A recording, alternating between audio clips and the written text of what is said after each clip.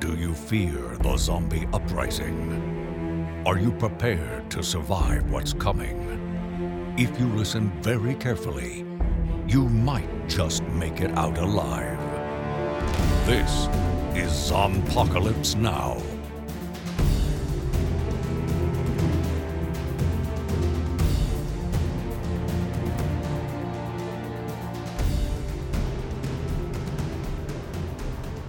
So, that was the season finale of Fear the Walking Dead. That was about half a good episode. It was 2 hours long. Mm-hmm. I would say of the two, if you took the 2 hours, we got 3/4 of a good episode. Now, when you say 3/4 of a good episode, do you mean like 45 minutes of good story, or you mean like 3/4 of what we watched tonight was good?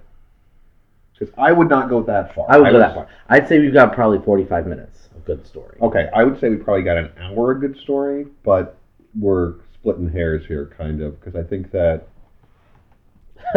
45 minutes is an hour with commercials. Yeah, exactly. I mean, okay. Hi, I'm Tim Harvey. This is Dustin. Yay! And this is Apocalypse Now. Yes. And this is the season finale of the second season of AMC's Fear the Walking Dead, a show that we have many issues with. The title of last week's review was Fear the Walking Dead is the worst. That's true. And these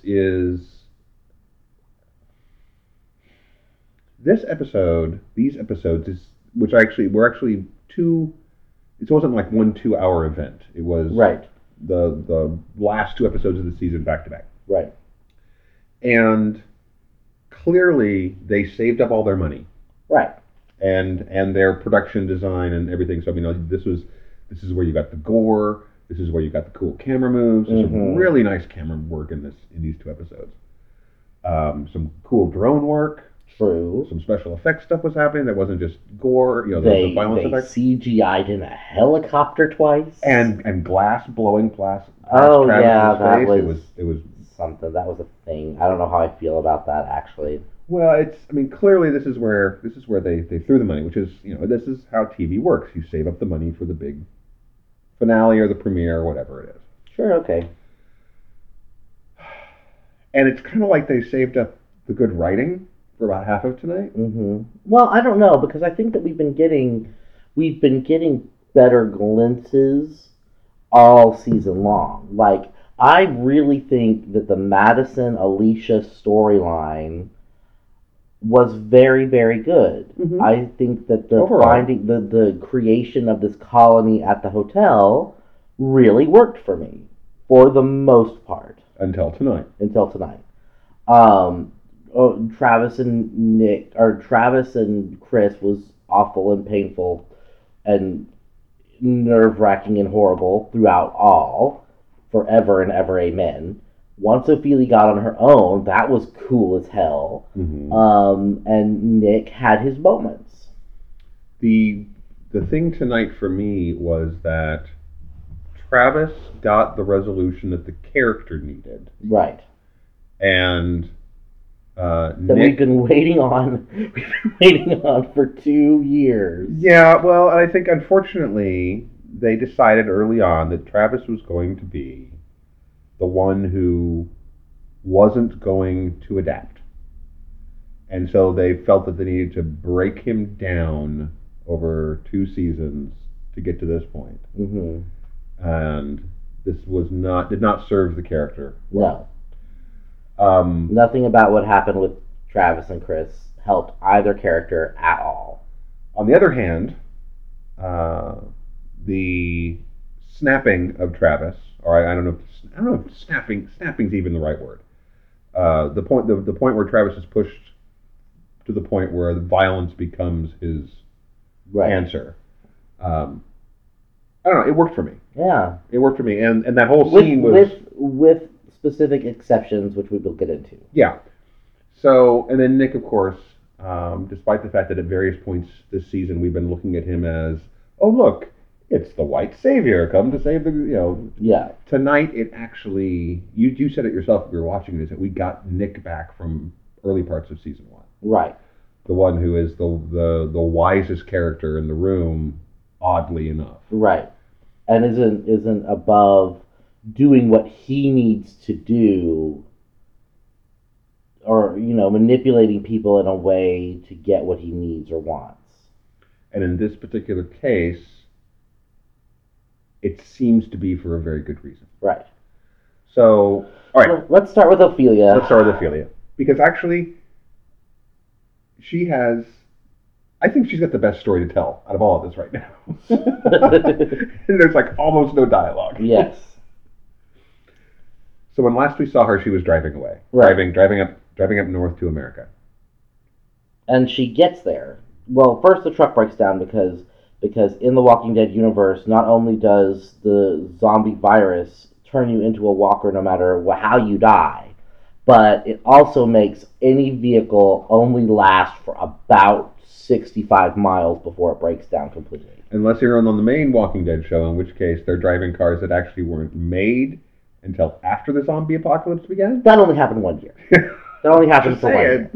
And they never ran out of gas, and they never had auto problems. That was only 1 year. Okay. That was the bad year. Just forget about that. All right. So her nice new truck breaks down. Yeah. The hose comes off. And she can't fix it. Walkers attack. No. She can fix it, but she's not going to wait until this thing actually cools off because it is jetting superheated water. It's a radiator hose. And if she would actually just wait for it to cool down, she could reattach the hose. She does not do this. Then walkers magically appear around Yes. her. Because the way that they arrive would, for me, means that she saw her car started to break down. She looked over and said, "There's 5 or 6 walkers standing right over there. I'm going to just pull right into the middle of them and try and fix this hose." Yeah, I mean, there's the landscape around her, with the exception of the wall in front of her, is relatively open. It would be hard to miss the shambling undead who are suddenly right there. And we didn't actually get the walker in the rearview mirror. The passenger in the driver's side mirror. I was expecting like a reflection of a walker. Yeah, like items in the mirror are closer than they appear. But it's just a camera move. Around. But she dispatches them all easily, which made me think, like, this is a woman who has spent the last 2 years weeping and staring into the middle distance when she could have been just wailing on people. Like, seriously, Ophelia, you proved you're a badass in the last episode of the 2nd season of your show. Well, they finally figured out they had to have her do something. Yeah. Aside from, well, it's even worse than that, because the last line of dialogue she spoke to any of our characters was basically, "It's pointless to go on. We should just lay down and die." That was essentially what she was saying. Maybe you just can't go on. Then she sits there and goes, "You know what? I'm going to take the truck and I'm going to go to America and find my boyfriend." But I think now contextually, I kind of think she meant you are not going to make it. Your mother, Strand, these people I have found myself with, you are not going to make it. It is pointless to try and survive with you people. I don't know why she would come to that conclusion based on what she'd seen so How about far. because her entire family has died because of her association with these people, and everywhere they go either burns down or is attacked by zombies? Well, except for the fact that her mother was bit way before any of the worst of this. She wasn't bitten. Her mother wasn't bitten, if you'll remember. Her mother, like a scaffolding fell on her. Oh yes, she broke her leg. Yeah, she died of reasons. Yeah. Of screenwriter's illness. And then Dad went cuckoo bananas. But Dad, she also came to terms with the fact that her father was a torturer and murderer and, just all around not the cuddly papa that she'd always thought he was. So I don't know. I mean, it doesn't matter to me why they decide to flip the switch, probably because the writer sat there and went, oh, for the love of God, can we please give her like a motivation? Give her something. Give her something.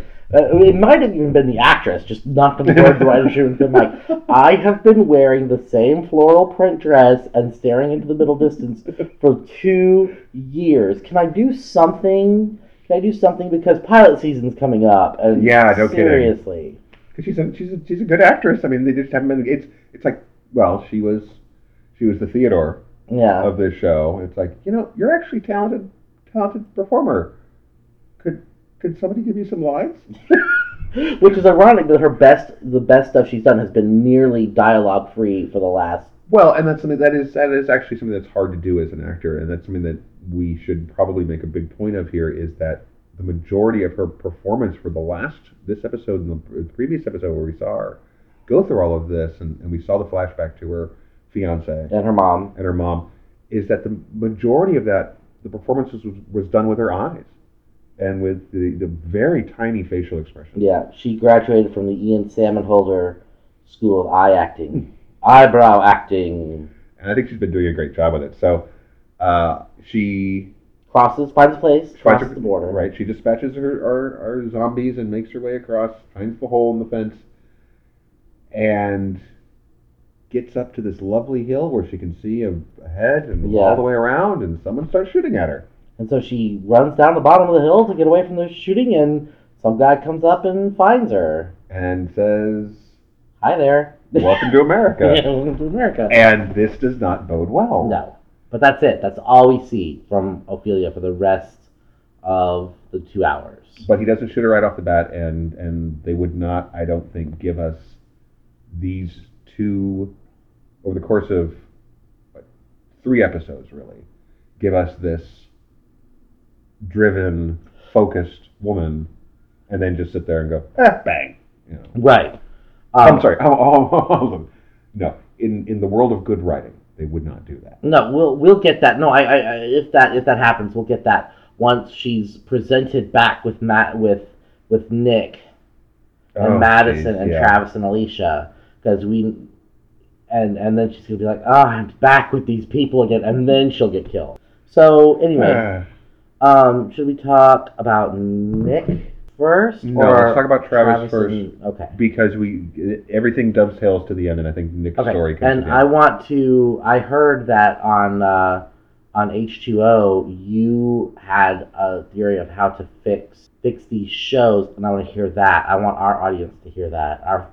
The 4 people that listen to this show that don't listen to that show, including me. So, Travis is back. He's dealing with the things. I mean, he's that he left his son with homicidal maniacs. Well, and this is something that the character is doing to himself, and it isn't true. He did not leave his son with these people. These 2 terrible American dude bro monsters took Chris with them. Right. And Chris wanted to go. There's a difference between him leaving them, Travis leaving Chris with them, and them leaving Travis behind. Right. And Chris, yes, like you said, Chris wanting to go. So we discover that the 2 terrible dude bros are now at the hotel. And they have been injured. No Chris. There's no Chris. And Madison, and of course, because they are incapable of not being terrible humanity, they're sitting there complaining about the fact that everything. Yeah. The food, the fact that they haven't been seen by the doctor yet. That the people around them happen to be Mexican. Right. In Mexico. How dare they? How dare the people in Mexico be Mexican? How the very gall. The fact that they're still alive at this point and haven't been killed by the people around them is a minor miracle. Madison hears them. Yes. And goes over to talk to them, puts 2 and 2 together, gets 50.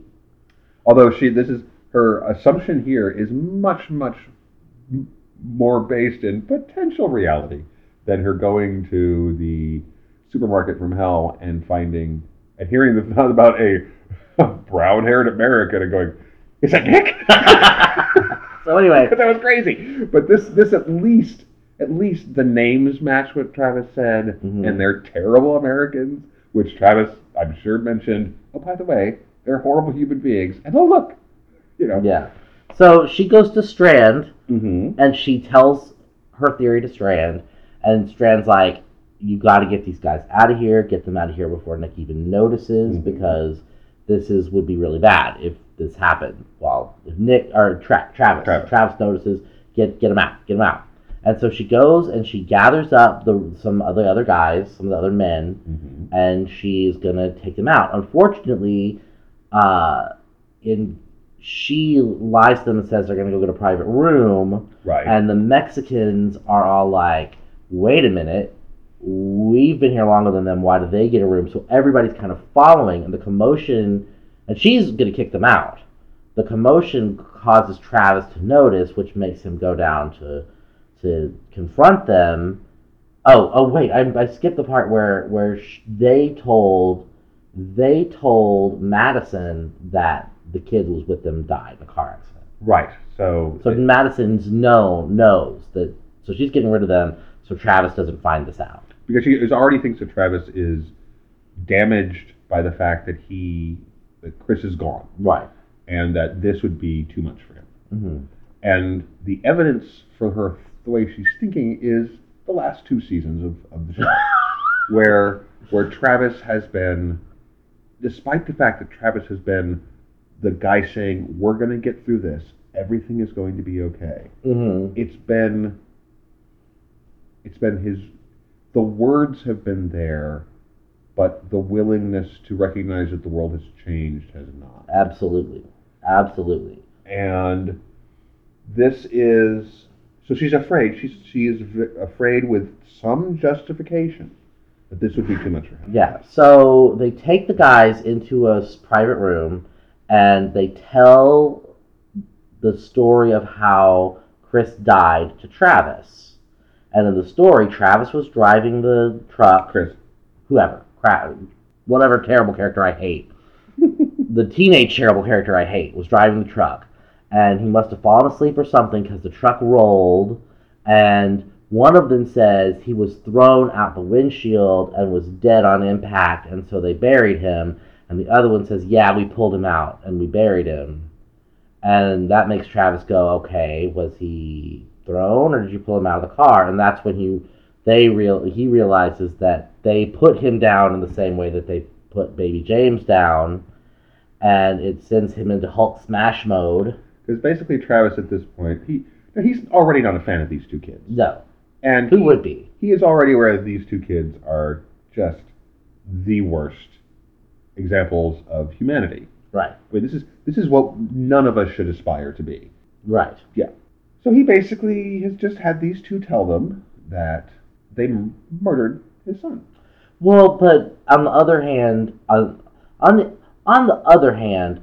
Chris knew what he was getting into when he decided to go with these guys. He knew. He had to have known. Well, but he's a 16-year-old idiot. He's a 16-year-old. He has you have a son. Mm-hmm. When he is 16 years old, are you going to let him make life-changing decisions and let him run off with 2 people who have clearly been established as sociopathic monsters? No, of course not. There you go.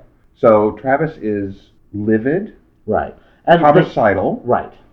They have this great, like, that's supposed to be so, like, emotional. The scene of Chris like crawling out of the truck and trying to escape from these guys, and then them killing him, and I love that they put that in there, because I am so glad I got to watch Chris die. I'm so glad. My reaction, and I have a feeling that they put this in here because they knew people's reactions were going to be, oh, thank God we actually got to see him die, so there's no chance he's coming back. Right, yeah. There's no, I would agree with that. I think that for all that and again, I don't blame the actor for this. The kid, the part is just written so bad. But, so Travis basically, and I have to say, Travis, I wouldn't want to be on the bad side of Travis when he gets angry. He's kind of, you're right, it's that whole Bill Bixby, don't make me angry, Mr. McGee, you wouldn't like me when I'm angry moment, where he basically, because he just takes the kids apart. Right. I mean, and the only problem with this is that the groom tries to stop him and gets his head smashed by the door. Right. And this is bad. because he's an innocent bystander. He's trying to stop the violence. Right. Travis, however, is not interested in stopping, and he kills the fuck out of them. Yeah. I mean, it is for this show, certainly. This is probably the most brutal the show has been for people on living people on person violence. Yeah. So it's and then Travis just kind of shuts down. Right. Because on one hand, he, his anger and rage, and this is my son you've killed, and all these things. On the other hand, this is not the person he wants to be. He does not want to be the person who murders two people. Three. Well, we'll get that. Yeah. So, yeah. Unfortunately, there's also the fact that Madison and company, and Madison especially, set up this rule. That if you hurt someone, you have got to go. You are kicked out. If you do violence to another person, you are going to be kicked out of the colony. Now, in all fairness to Travis, at no point since he got there have we heard anyone say this to him. However, ignorance of the law. Right, does not. Everyone is quite upset about this, and for obvious reasons. This is part of the rules. You're not supposed to do that, but also the groom was a good guy, and essentially an innocent bystander in this. And part of the leadership of this community. Yes. Madison and Elena and the groom and the doctor, the hot doctor, were basically the leaders. Mm-hmm. And so the person who gets the most upset, which I do not understand, is the little nephew. Right. That all this has happened. He's like, they need to go. He needs to go. And Madison decides that they will go. They will just, we set up the rule. It's fine. We understand. We will go. Just give us the night and we'll leave. And Elena agrees.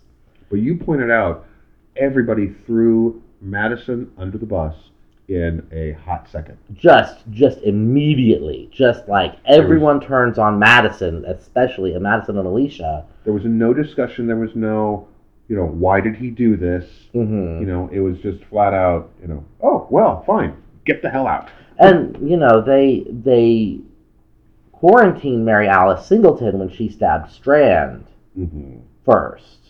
But I guess this is sort of a different situation because Travis, like you said, just took these two kids apart and killed the groom on accident. But so Hot Doc tries to do a surgery to save the groom, doesn't work. He has to get put down, and then everyone goes up to, in the middle of the night, goes up to Alicia, Travis, and Madison's room to kick them out.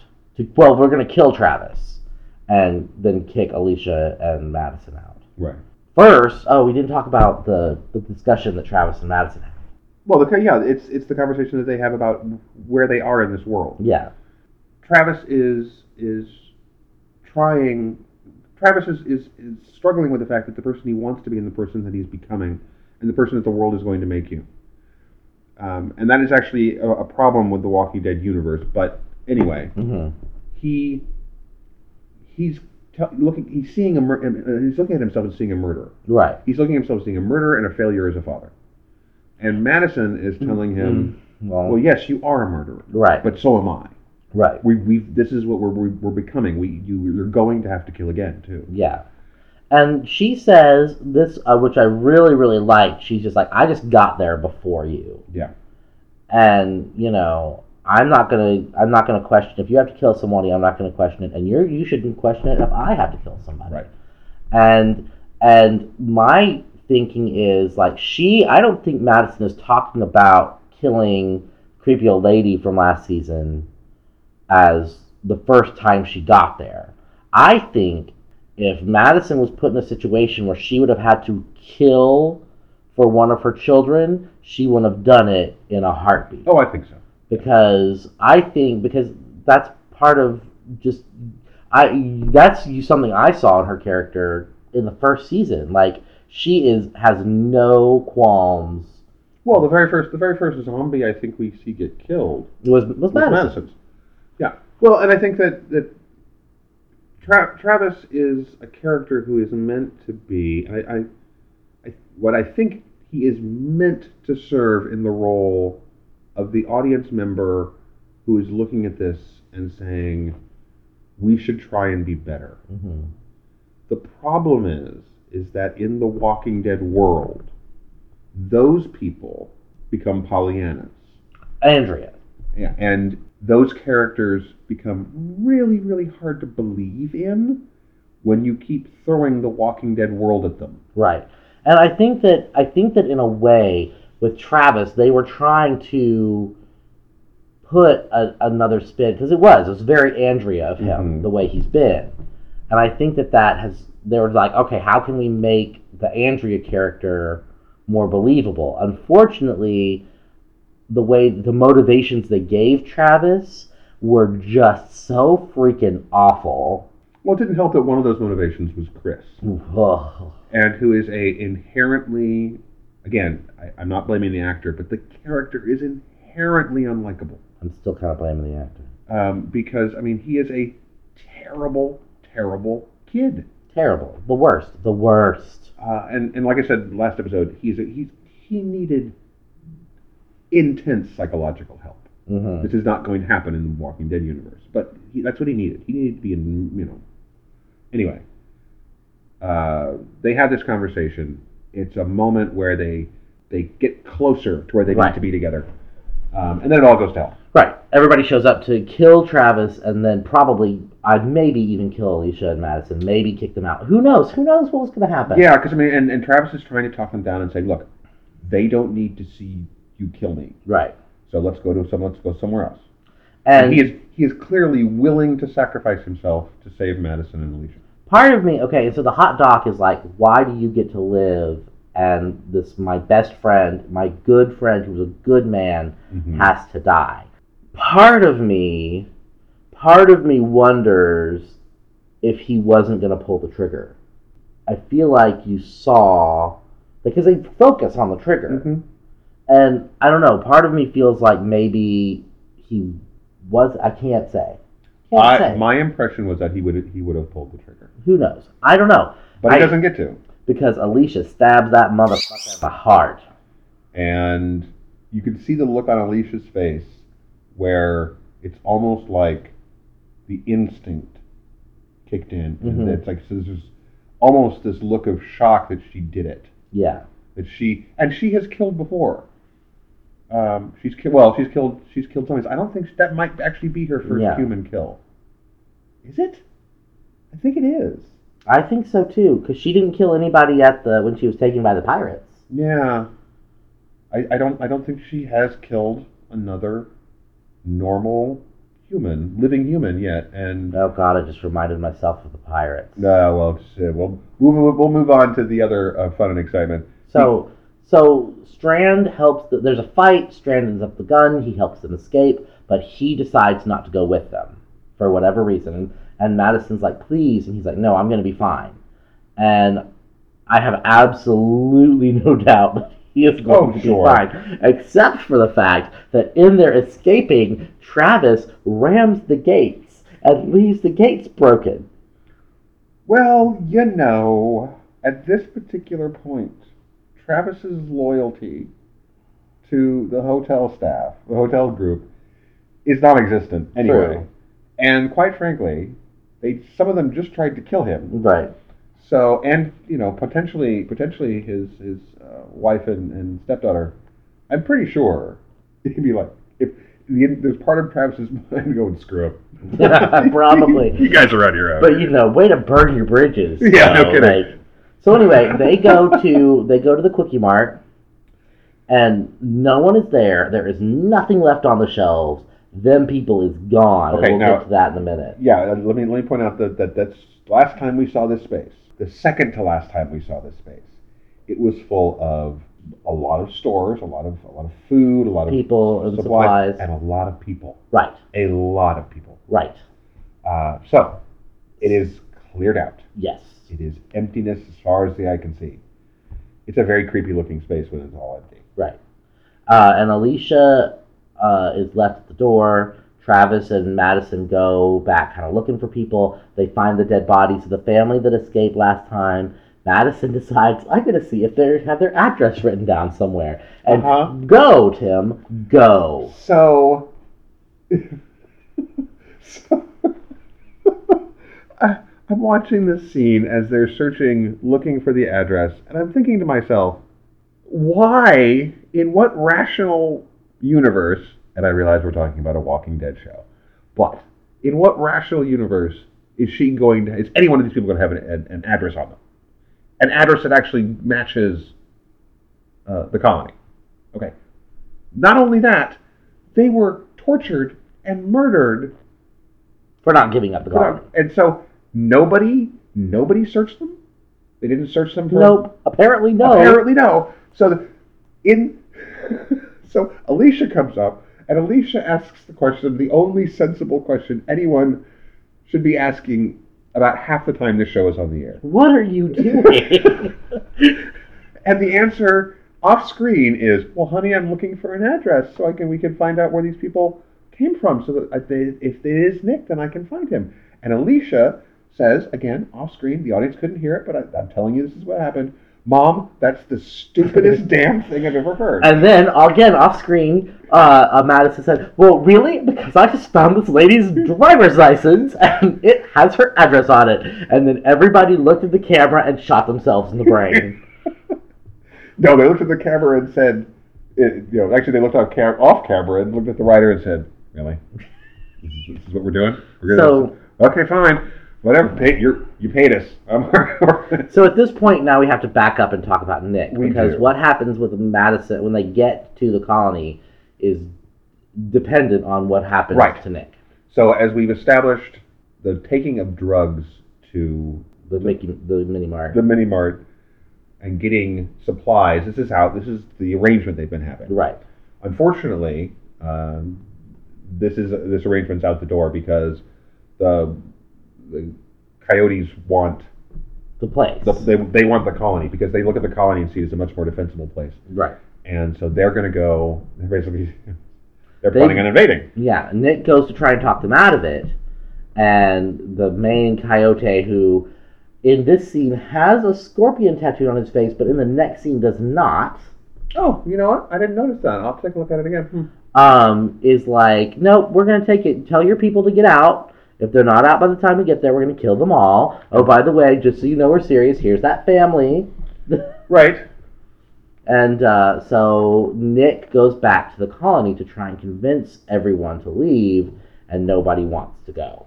Because they have bought into the vision that the pharmacist has. Right. And they believe in him because he was bitten and didn't die. And he's built up this idea that as long as they're inside and have faith, then everything's going to be okay. And it's another version of the Pollyanna thing, where you look at the world and go, no, as long as we ignore this important thing that you have to not ignore, everything's going to be okay. In this particular case, it's the fact that they're outgunned considerably. Well, in theory, outnumbered. Right. Honestly, I do not see it. Because that's a full colony of, people. And the mini-mart had only 100 guys there. Well, it's really hard to tell because we only see... Okay, we're getting ahead of ourselves here real quick. We'll come back to this. Because Nick comes back and tries to convince them and says, look, you can't stay. You're going to die. Nobody wants to go. Everybody wants to stay.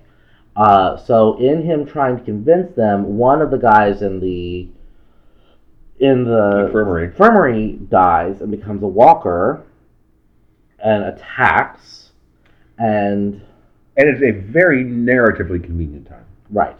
I must say. Yes. Because if it had happened any other time, it would have not had the same impact. But the pharmacist is bitten, several other people are bitten. Oh yeah, because it bites the pharmacist, struggles with Nick, they go over a railing, land on other people down below, one of which, it's a guy who's just lying there, minding his own business, trying not to get her over being sick or whatever, gets the nose bitten off his face. Ugh. Then the nurse, I guess nurse, she tries to step in. She gets at least a finger bitten off, maybe a couple of fingers. Then Nick, shocked and stunned though he may be, props himself up, grabs hold of the zombie, throws him down, takes his thumbs, and sticks him to the thing's eyes, the zombie's eyes, and just drives him down until he does the whole, kill and wipes the brain thing. And that's a couple inches. A couple inches into your brain is probably bad, and it serves the purpose for destroying the walker. And it is a super gross, pretty gross, effective, highly gory scene. And Dustin pointed out, why is the guy whose nose is running out? Why is he not screaming anymore? Yeah. Why is it so quiet? Well, so you can hear the dialogue. Yeah. But still, no, you're right. There should have been, at least some whimpering. Yeah. Well, and what about the nurse who just had her fingers bitten? Yeah. Well, she was sobbing. She was. Shut up, you guys.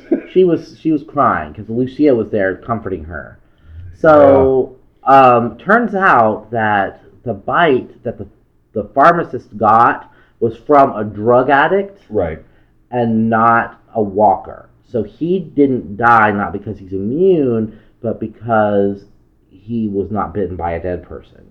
And he just let everyone believe that it was a dead person. Because it was a convenient story, and he was afraid. Yeah. And they built this colony basically around him, and it was the barricade. To him, it was, these people are my people protecting me. Right. So it's gods with feet of clay, right? Yeah. So it's a very human reaction, and he did a lot of good. He points out that this has been a good place, but Nick points out that may be well and good, but it's about to be a dead place. So why don't you let them go? And he does this in the quintessential season 1 Nick way. Well, first he leaves. Right. And then he goes, because basically no one's going to listen to him. They're all going to stay. And he's like, okay, fine, I'm leaving then. Then he walks up and he sees something and he comes back. And then we come back to Nick's season 1. Crushes up some oxy for the dude. He cooks it for him. He fills the needle. He injects him, all while he's convincing him that if he just gives up, if he lets the people go and gives up his life to save them, then that will secure his memory for them. Because in many ways, the guy wants to matter. Yeah. To some degree, he wants to be a hero. And this is, again, it's just a very human thing. And Nick sees that. And sees, in some ways, if I can just stroke your ego in the right way, I can save these people's lives. Right. So he does. He convinces him. Nick and the townsfolk leave. Well, first we don't know that because we see the trucks pull up. And, again, not enough trucks. Right. So where is the rest of this stuff? And all the people. And where the because here's something fun that happens. They break into the wall. They go through the walkers. And when they show them going through the walkers, it's maybe 10, 15 guys. Yeah. So they go through the walkers, they go into the village, they realize that there's no one there. The pharmacist pulls the truck. Oh, and when they go through the spot where the walkers are, there's maybe 75, 80 walkers in there. So the pharmacist gets in the bus, pulls it away, the walkers start pouring into the town, into the colony, and there are like hundreds of walkers pouring into the colony. And then the drug dealers start coming down the stairs to fight them, and there's 50, 60 drug dealers. It is it's Walking Dead math. Yes. Time and distance, and now number of people. Right. But it still doesn't make any sense because the mini mart had it had women and children, and it was their families. Right. And they had tents, and there were those shelves were full. It's where did all the other people go? Right, and are they waiting? I can understand they send the men, the gangsters, to go and clear out this village, but yeah, where'd the women go? Where'd the children go? Where'd anybody who wasn't well enough to fight? The numbers on screen again don't make any sense because when initially we see them, why would you send so few? Did they think that the colony was really that undefended? Why would you think that? That's a stupid thing to think. What possible reason would you have for only sending 10, 15, 20, 25 guys to to take out a thing. Do you think you're that good? It just seemed really, really weird. But then, yes, and all the walkers were there. Right. All the walkers in town, apparently. Yeah, it just, and then we cut away. Right. So then, Madison and Travis and Alicia arrive at the village. Right. And they're like, we're going to go in and see if we can't find your brother, even though there's obviously something horrible has happened here. And so Travis and Alicia go in, or Travis and Madison go in, and they're like, everyone's dead. Meanwhile, Alicia finds the pharmacist in the bus. Still alive. Still alive. Barely. Clinging to death. Clinging to his life. He lives long enough for him to realize that Madison is Nick's mother. Mm-hmm. And he tells her that they went to the border because Nick saw something. He doesn't tell them anything else. No. And then he dies. Right. Meanwhile, we see Nick. Yes, and the whole village. And they are covered in gore. Right. As they should be. Everyone seems to be alive. They are walking relatively they're walking right out in the open down the middle of the street. Mm-hmm. Looks very, very dangerous to me. But they get up to what essentially looks like the border crossing. Yeah. Someone starts shooting at them. Right. And kills a few of them. Right. Then everyone else scatters. Yes, as they should. Lucia's been shot. The other guy who was like important last couple of episodes, the one who went with Nick to try and convince the Mini-Mart people not to take over the colony, he gets shot. The little crying girl who was wandering around with them, she has been carried by Lucia, and Lucia even kisses her on her gore-crusted cheek, which makes both Tim and I go, oh. But yes. she gets raptured up to heaven, because when the shooting starts, she's nowhere to be seen. Even though I'm Lucia not sure what happened there. held her by the hand, was holding her by the hand right before she got shot. Yeah, but it ends basically with Lucia and Nick on the ground, guns pointed at their head, by two what appears to be American guys with guns. Right. Them American.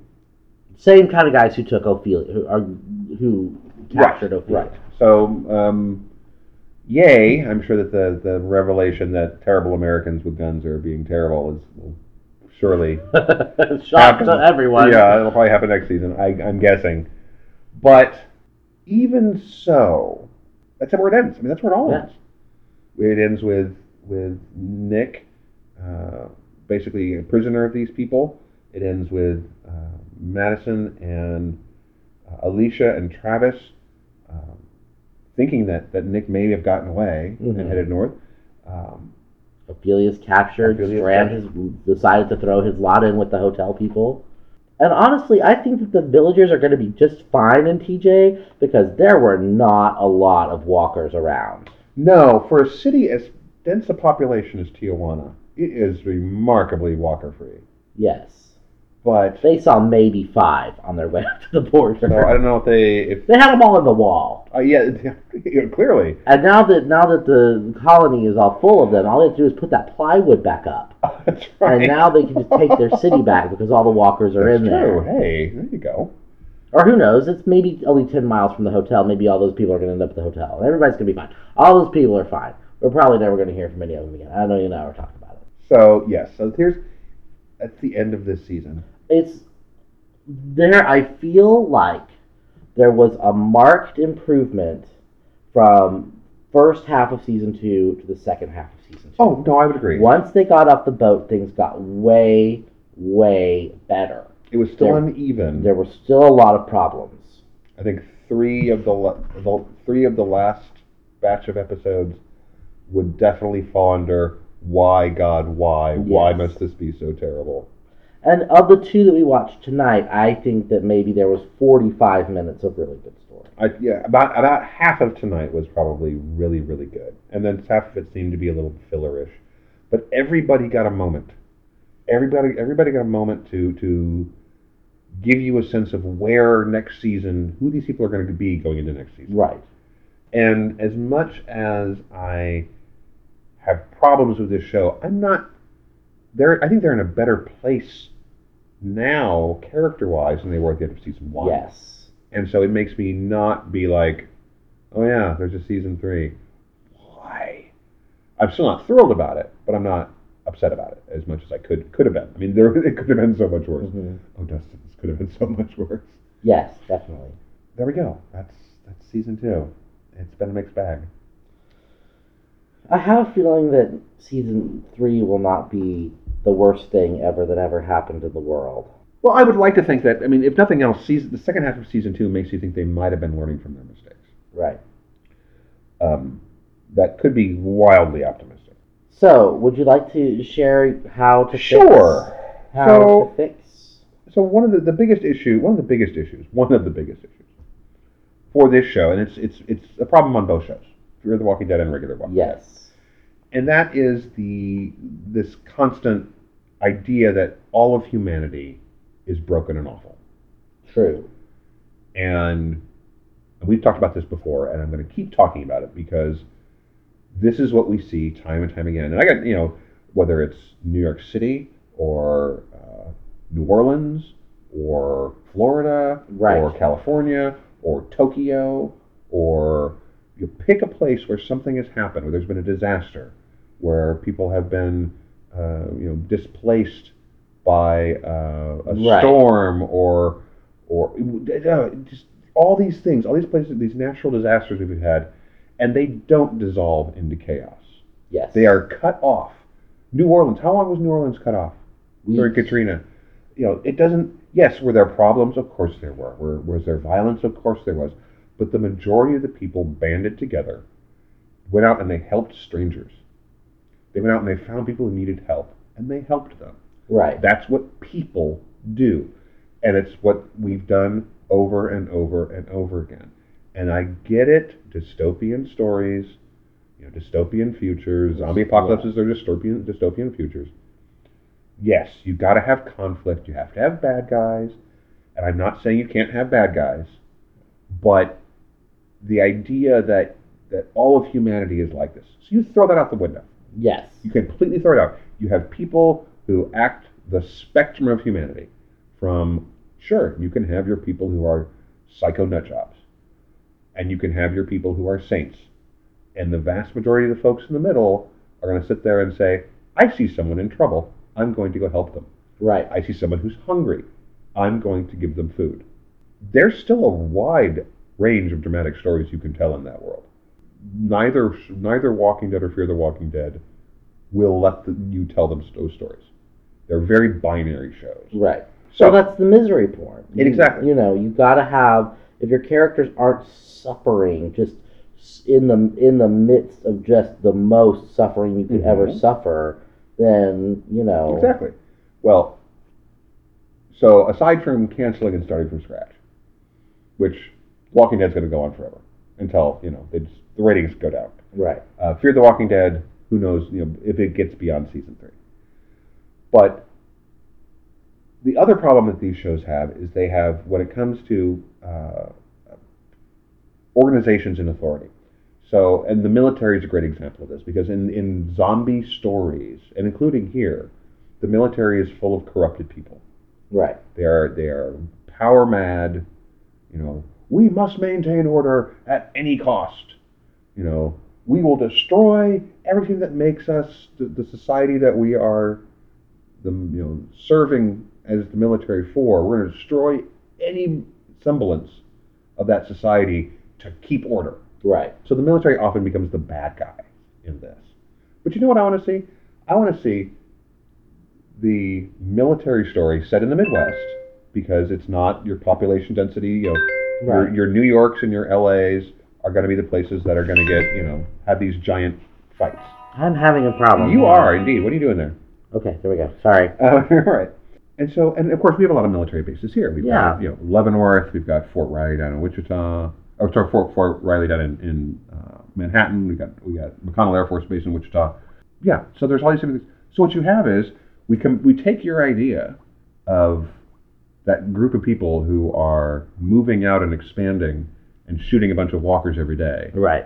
And you basically have the folks down at Fort Riley or Fort Leavenworth acting like rational human beings and saying, okay, we've got walls on our military base. Let's get as many civilians as we can inside. Let's fortify the walls, and let's move out. And so you tell the stories of these military groups of people going out into the world. And you can have good ones and bad ones, and they try and rebuild the world. Right. This is how you fix The Walking Dead, is you actually sit there and say, oh yeah, it doesn't have to be misery porn. It can have hope. And you can't tell me that you can't have a wall of zombies coming at you and a giant firefight with highly trained military people and not have it be a cool scene. Right. Well, we've pitched that show before. Well, I know, but that's how you. But the thing is that is how you fix it. We found how to fix it. Right. Because that's what this story should be. Is the story of people rebuilding. Mm-hmm. And yes, you can still have your bad guys. You can have all the crazy death cults you want, but you have to have a balance. That sounds bad. But you have to have a balance where you actually show that there is somebody who, aside from Rick and company, who is trying to rebuild. Right. And trying to because it can't just be, only our heroes. I think my main problem with what happened at the hotel this episode was it felt really like, well, now we have to figure out a way, even though Madison helped build this as a refuge, we have to find a way to get her out. We have to find a way to get them out of there. And, so that's why everyone turned on them so fast, is because, not for real reasons, because the writers couldn't think of a better way to get them to go. Right. No, and this is... Get them out on the street again. Well, it's also the other thing this show would save this show, and that is stop using the hand of the writer as a plot device. Right. And if you're going to use it, just make it a literal hand that comes down and it says God on it or something, and they just touch a character and they sit there and go, now I have to kill you. And it's like, well, okay, just take the subtlety out. Right. Because the subtlety part isn't working. Because it's like, whoa, ooh, that was a hand to the writer moment. Just give us the hand. Give us the actual hand. That's what we need to do, is develop a little icon that we can use on the reviews that says hand to the writer. Or a sound effect. Ooh. Yeah. Well, I really think, because that's what happened to Chris. Chris was terrible in season 1. Don't get me wrong. Do not get me wrong. Chris was terrible in season 1 already. Mm-hmm. But he was just a petulant child. He was just barely 16-year-old petulant child. That was fine. And then I think that in part 1 of season 2, they were like, I think we need to make Chris, let's try and turn Chris into a badass. Mm-hmm. I think that's what they were really trying to do. Possibly. They were going to make him the one that was adjusting to this world in a realistic or logical way, or that's what they wanted to do. But this is where you and I differ, because I think that a different actor could have sold that better. That this kid could not do it, and so instead of making people go, oh, Chris is just adjusting to this world better than everyone else, and he's kind of becoming a badass, he just became more petulant and more awful. So that in the break in between, they were like, everybody hates Chris. Well, that's possible. I just don't think there was any way to redeem this character. Once you have once you've established somebody who is basically leering at his stepsister, and standing over the female members of his family, step members of family or not, with a knife, it doesn't matter if you're just holding it in your hand, like, oh, I just happen to be holding this knife in my hand. Doesn't matter. I don't think that anybody could have saved Chris. No, I don't. Character-wise, I think the writers did a. Chris existed to break Travis. Right. That was the purpose of Chris. Because everything about Chris was designed to poke Travis's worldview with a stick until it shattered him. Did I tell you that I saw Travis action figure in Target? No. It wasn't one of the ones like I have of Beth and of Finding Young Cannibal. Right. but it's one of those McFarlane non-action figures that doesn't have any articulation. Sure. But it was of Travis, and I saw it, and I was like, oh, this exists, and I threw it. I threw about 6 of them before they removed me from Target. What have I told you about that? Well, it's not like, because when I found a Gareth action figure originally, I was like, oh, I can't buy this because that would be weird. Because I did not buy him as a villain because I just wanted to have so much sex with him. Right. And so I resisted buying it until it was on clearance for like $4. Right. But when I saw the Travis action figure, it was just filled with rage. And but that's just show all over. I have to say that the second half of this season was much better than the first half. Yes. And who knows? Now that we're sort of poking our noses back into America, and maybe we're going to deal with militias. I think we're going to deal with militias. I don't feel like these are actual government soldiers. I think these are Make America Again militia dudes. I think they probably are, and part of me just wants to scream that that's going to be a really lazy solution. Right. I mean, it may be good storytelling, but your basic setup is, oh, look, it's a militia. That's great. Well, I think it's going to be, I hope that there's, the moment is like, where it's like, I have an American driver's license. Oh, okay. You're fine. You're fine. Like, That would actually be like, oh, well, never mind then. Right, yes. That'd actually be all right. Well, poor Lucia, though. She's not an American. Oh, yeah, no, she's good. And there's a small child to kill, because there's a little girl in the show hates. We don't know. All the Walking Dead shows hate little girl, like, she was literally there in one scene. Like, they're walking across the border crossing all as a group, and then the next thing you know, Nick is like 40 feet ahead of everybody else. That's true. It was so bad. The cut was so bad. Narrative causality. I was like, how did he get so in front of them? And then I noticed that the little girl wasn't holding Lucia's hand anymore, and that's when I was like, something terrible is about to happen. Yeah, that whole scene just felt like it. And guess what? Something terrible did happen. All right, well. It's midnight. It's midnight. We got to go to bed. Yeah. Thank you, sir. Thank you. When does Walking Dead come back? We got about 2 weeks. Okay, what are we going to do in between then? Are we just not going to see each other? Are we just going to avoid each other? I do have a wedding to shoot next week, but we'll see what happens. Anyway, thanks for listening, folks. You can find us, obviously you're listening to us somewhere, probably on iTunes or on podcast.com. We hope that you're enjoying the show. Maybe on your fillings. On your fillings? Yeah, your fillings could be picking us up from the internet. That's a possibility. If you are listening to us and you do enjoy us, then, or at least, or find us terrible and horrible yourselves, let us know. There are places to do comments on iTunes and on podcast.com, and you can also on Sci-Fi For Me.